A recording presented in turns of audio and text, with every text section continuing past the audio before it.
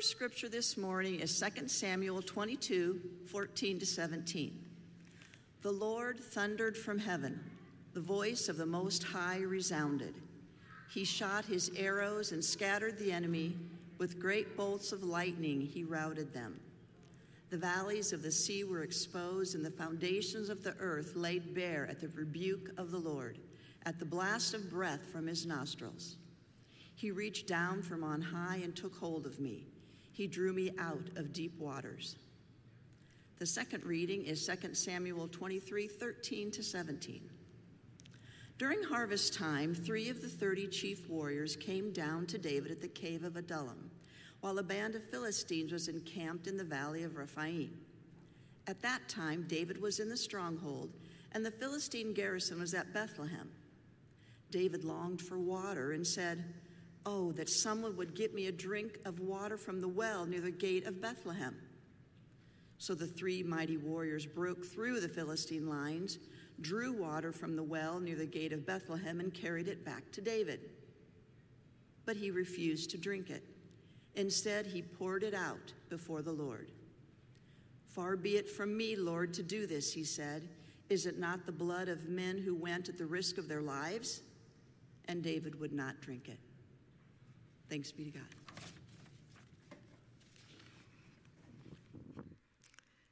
Good morning, Faith Westwood. For all of those who are on site as well as those who are online. Isn't it good to be back together this week? But thank you so much for tuning in last weekend in those Arctic temperatures. We had that pocket sermon ready just in case. So the message for last week will become the new pocket sermon, okay? But we're in the midst of a sermon series, Let It Flow. This is a narrative series that's taking us from the Old Testament to the New Testament. We are journeying with God's people who are thirsting for water and righteousness. And so today we actually get to claim 2 passages with David relating to water. First, as David was delivered from his enemies, he gave thanks to God. So we think about where in our lives do we need to give thanks to God? And second, David longed for water, and then he refused it and poured it out before the Lord. So where in our lives do we need to repent and pour it out to God? Through this new series, you and I are remembering the past, embracing the present, and leaning into the future. We are adopting that phrase, let it flow, as we trust God to provide for our needs and lead us to that preferred future that God has for us. So in that spirit, would you join me in prayer? Almighty God, open our ears that we may hear your word. Open our eyes that we may see your glory in our midst. And open our hearts that we might know your Spirit's presence with us in these moments. In the name of Jesus Christ, we pray. Amen. The time is always right to do what is right. Those wise words are spoken by Reverend Dr. Martin Luther King Jr. As I was meditating on some of his more memorable quotes this past week, and since we collected the Human Relations offering today, it seemed appropriate for us to continue to remember his work on behalf of human rights, and to remember again, the time is always right to do what is right. Now, when you think about our faith ancestors from the Old Testament, who comes to your mind when you think about righteousness? My guess is that many of you would choose David, the one who defeated the giant Goliath. He became king. Yes, David was known for being righteous, and yet he was also very human. His faith journey was filled with ups and downs, good choices and not so good choices. Certainly, he's one of the most relatable characters in the Bible. Now, today we heard several verses from David's Song of Praise. Hymns of praise and thanksgiving were often found at major stages in Israel's history. David's hymn celebrates God's miraculous deliverance of David, and there are many parallels between this Song of Praise and Psalm 18. As we heard in our call to worship today from 2 Samuel 22, praise is offered to the Lord, who is David's rock, fortress and deliverer, his shield and the horn of his salvation, his stronghold, his refuge, and his Savior. These images of the Lord are strong and powerful, aren't they? and they also convey notions of military power. And then in the later verses that were just read, David celebrates his experience of God. In fact, he describes a theophany, that is, a manifestation of God who responded to David's pleas for help. God delivered David time and time again from his enemies. In 2 Samuel 22, verse 17, we hear David describe how God reached down from on high, took hold of me, and drew me out of the deep waters. Isn't that a beautiful image?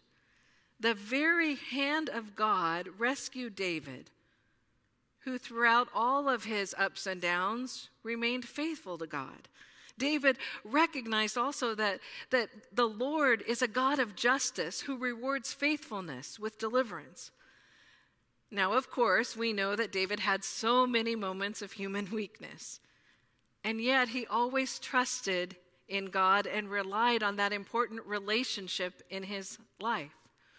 I admire the ways that even to this day we connect with David's songs of praise and thanksgiving, whether they are written within history books of the Bible or especially in the Psalms. Scholar Walter Brueggemann reminds us in his commentary, the good news is that the desperate prayers of Israel evoke the God of Israel to powerful intervention. God comes with power and with fierceness to intervene on behalf of the people that he loves.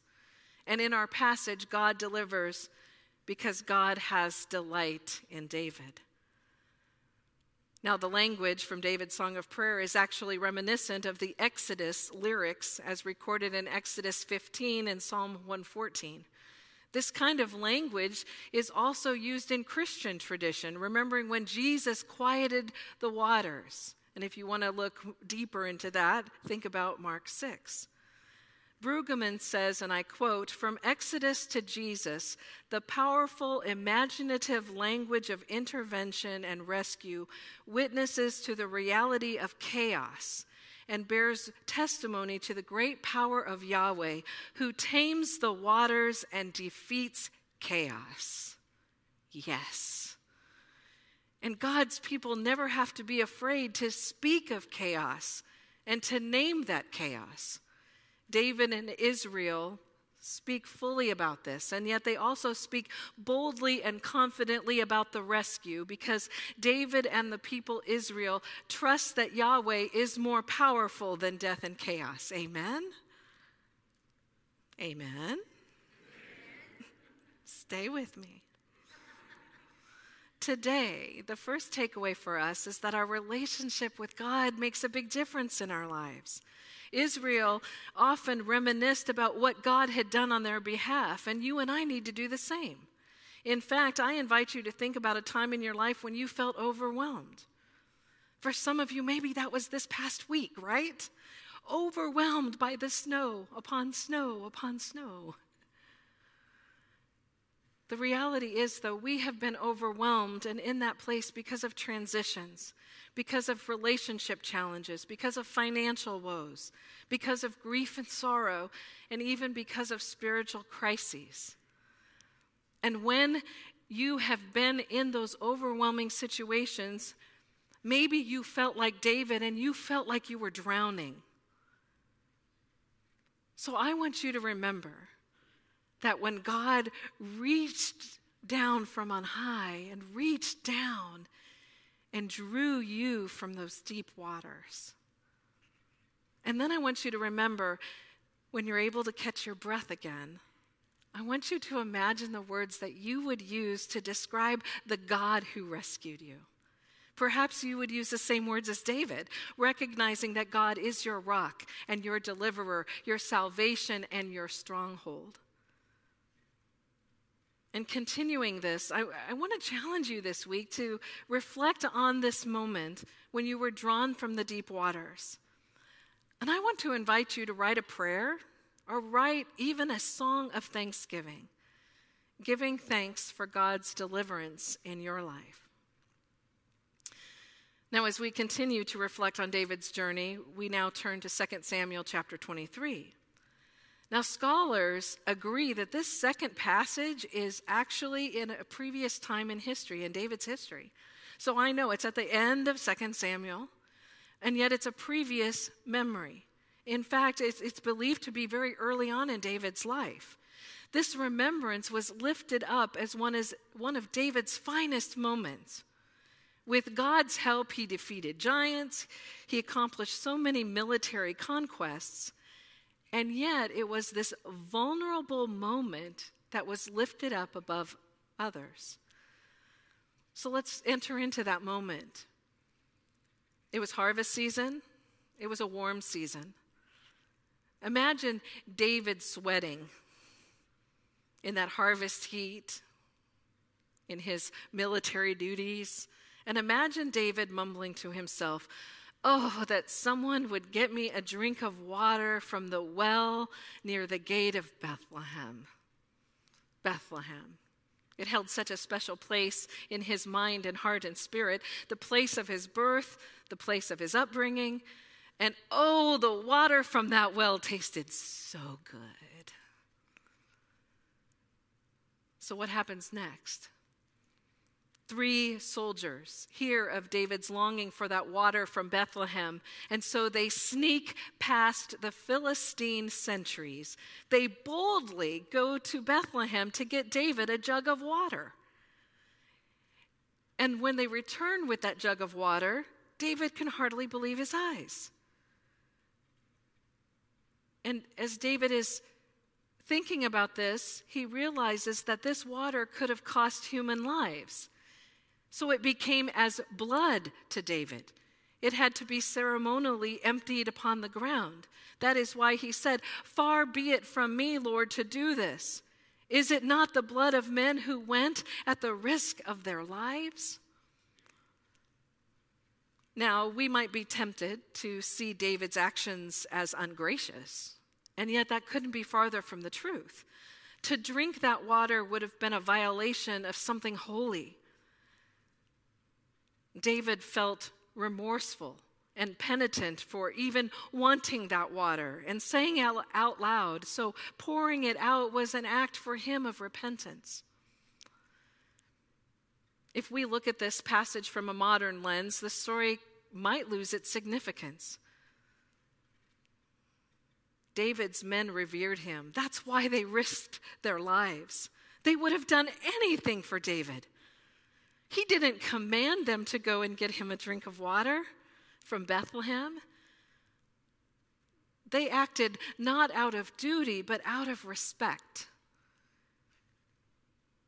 And when David poured out that water, it would have endeared his men to him as he demonstrated genuine concern for them. For David, pouring out that water was giving opportunity for him to do the right thing. It was truly a very vulnerable human moment that he would remember throughout his journey. And our faith ancestor historians who would write his story remembered it too. The second takeaway for us today is about doing the right thing and recognizing the value of it. Spiritually speaking, we too can reflect on what it means to pour it out. There are moments that we need to remember those things that separate us from God, and we call that sin. We might need to pour it out in confession and repentance. Other times we may need to pour it out in community, recognizing that as Christians we are better together. In faith community, we can address our personal pains and sorrows. And yet we can also address the social ills that disturb the harmony of our community. And yet another way that we claim this inspiring story is to allow these details to point us forward in the Bible and in history.